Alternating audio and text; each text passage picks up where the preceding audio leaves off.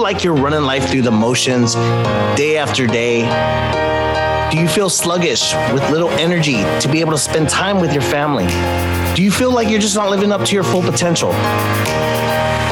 What if I told you you could transform your life through mindset and movement? Here on the Ecala podcast, you'll be inspired, be motivated, and be able to take action to become that best version of yourself. The Ecala podcast is for those who want the opportunity to better themselves through health and wellness. Here you'll learn tips from experts in their field, hear inspirational stories to help uncover your full potential. Now, are you ready to transform your life?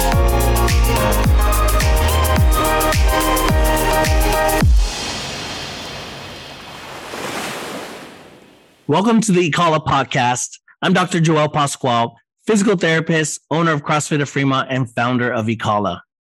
Today, I'm here talking about the corporate healthcare model, why it's broken, and why I left.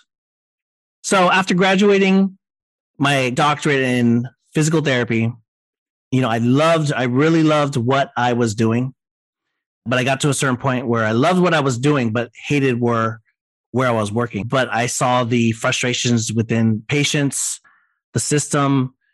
I would see a lot of patients just really frustrated. It's like a hamster wheel. They're going back and forth to clinicians, trying to figure things out, manage. They're not solving the root cause.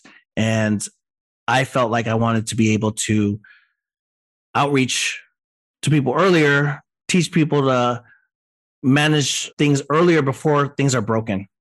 A lot of it was, seeing people's charts, even seeing their chart and seeing the years and years of pain that they've had and the prescriptions that they've had, but the limited amount of conservative care or even physical therapy to help them with these pains. And that's not right. People need to be getting referred. And there's many articles, many journal articles where they talk about people seeing a physician, their general physician, but never even getting referred to the appropriate care, such as a physical therapist, if they're coming in for some kind of pain. If you're coming in for pain, yes, you can get the pain medications to help you at that moment. But why did that pain come in the first place? You need to be referred to a specialist like a physical therapist to figure out why and give you better tips. Maybe there's something that's going to be occurring over the years. You're getting extra pressure in these joints, and this could be prevented from getting worse, like a knee replacement, if we know how to manage it right from the beginning. And I felt constrained with where I was at, being able to even reach out within even the healthcare organization to tell people a little bit more what we do to be able to help people. I was constrained in my ability to do that, my ability to have more time to spend to give quality care and treatment. I was constrained by that. Many people are constrained by insurance. Insurance is not allowing further treatment, which is unfair.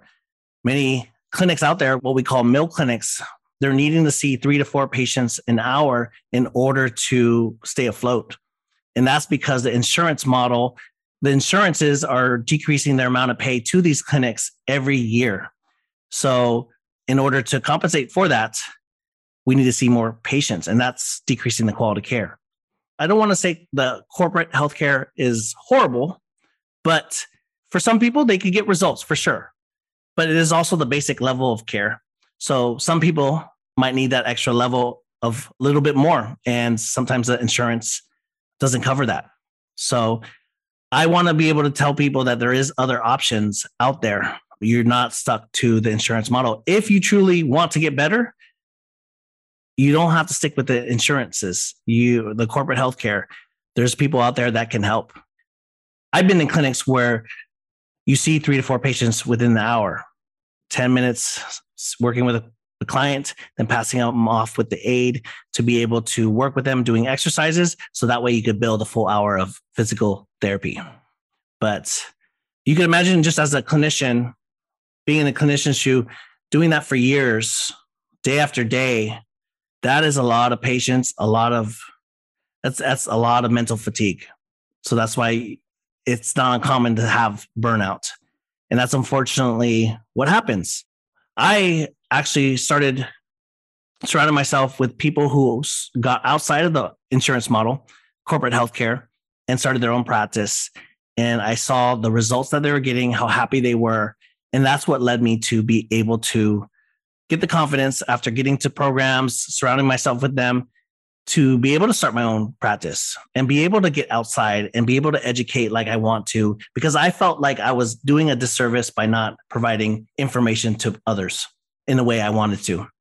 I want to be able to address things earlier so that way we're not down the line trying to fix a big problem that could have been less severe if we would have managed it later. Just like our teeth, right? We're constantly going into the dentist, getting it checked, make sure that we're not en route to get a root canal. We don't want that. Same thing with our joints. The thing is, I think the problem is we see our teeth daily, right? You can't see inside your joints, but maybe if you saw how it was visually, our joints, we would take better care of it. But it's not the case. But I wanted to be able to reach out and educate my community and others, so that way those people that really value knowing how to do it right could understand and learn. For example, one of my clients that I consulted with, I did not personally treat, but I helped him find the right direction in what he needs. He suffered acute shoulder pain, so sudden shoulder pain while turning over his mattress, right? So after that, his shoulder was really painful, difficult to move his arm. His being able to even just take on and off his clothes was very painful. He had an appointment with a physician. They gave an injection. He had another appointment with a physician. They gave another injection. Then he was recommended to see the orthopedic physician. At that point, the physician recommended MRI, got the MRI, confirmed rupture to his rotator cuff, recommended surgery, and not really just educated on what it's going to entail for the recovery process, which is pretty demanding for a rotator cuff repair. So I consulted with him. I told him and his family, I told him they need to demand physical therapy first. Because at this point, after seeing these 3 physicians, he was not at one point even recommended physical therapy. So I demanded them to recommend physical therapy for him. And it wasn't until they demanded it to the orthopedic physician is when he was referred. But you know what? After he saw the physician, after he saw the physical therapist, they did their plan of care. His pain went away, and he was better able to move his arm. So he avoided surgery. He was for sure, they were in the process of scheduling a date and actually processing the insurance to be able to cover the surgery. But he avoided it by seeing a physical therapist. But why wasn't he recommended the therapist in the first place? He could have got to a point where he's like, forget therapy. I'm just going to go straight to the surgery. I don't want to waste any more time, right? Because time already was wasted between these injections and then seeing the ortho. Luckily, he did physical therapy. He got better. And it's been over a year, actually 2 years nearly, that he hasn't had that pain come on again. It's crazy to think that we're just going to listen to the doctor, right? That's what we do. But I would recommend getting another opinion, but also have you exhausted the conservative care before resulting to an invasive measure like surgery. Going back on the surgery, recovery process is quite long. And even for his age, re-rupture is high. If you look at the studies, it is very high for this person in his age to have a re-rupture. So is it worth the surgery to go through that rehab after the long rehab and then have it rupture again? Probably not. Even after surgery, what does that entail with the recovery process? You're not allowed to actively just move your arm because you have risk to actually tear the muscle because the muscle is healing. You have to use another arm to get that range of motion without using any muscles on that affected arm. How are you going to take on off your clothes? How are you going to wash your hair? How are you going to wipe yourself in the bathroom? That is stuff you got to think about before even, thinking about surgery. And I don't think a lot of cases from what I've talked to with patients, they don't talk about that. They don't spend the time to really thoroughly talk about what to expect with surgery. Are you going to be able to wipe yourself? I conclude in saying the healthcare system is unfortunately broken. We don't need to continue to manage symptoms, but we need to solve the root cause of what the problem is. And if we haven't found it yet, we need to find someone that could help us find it.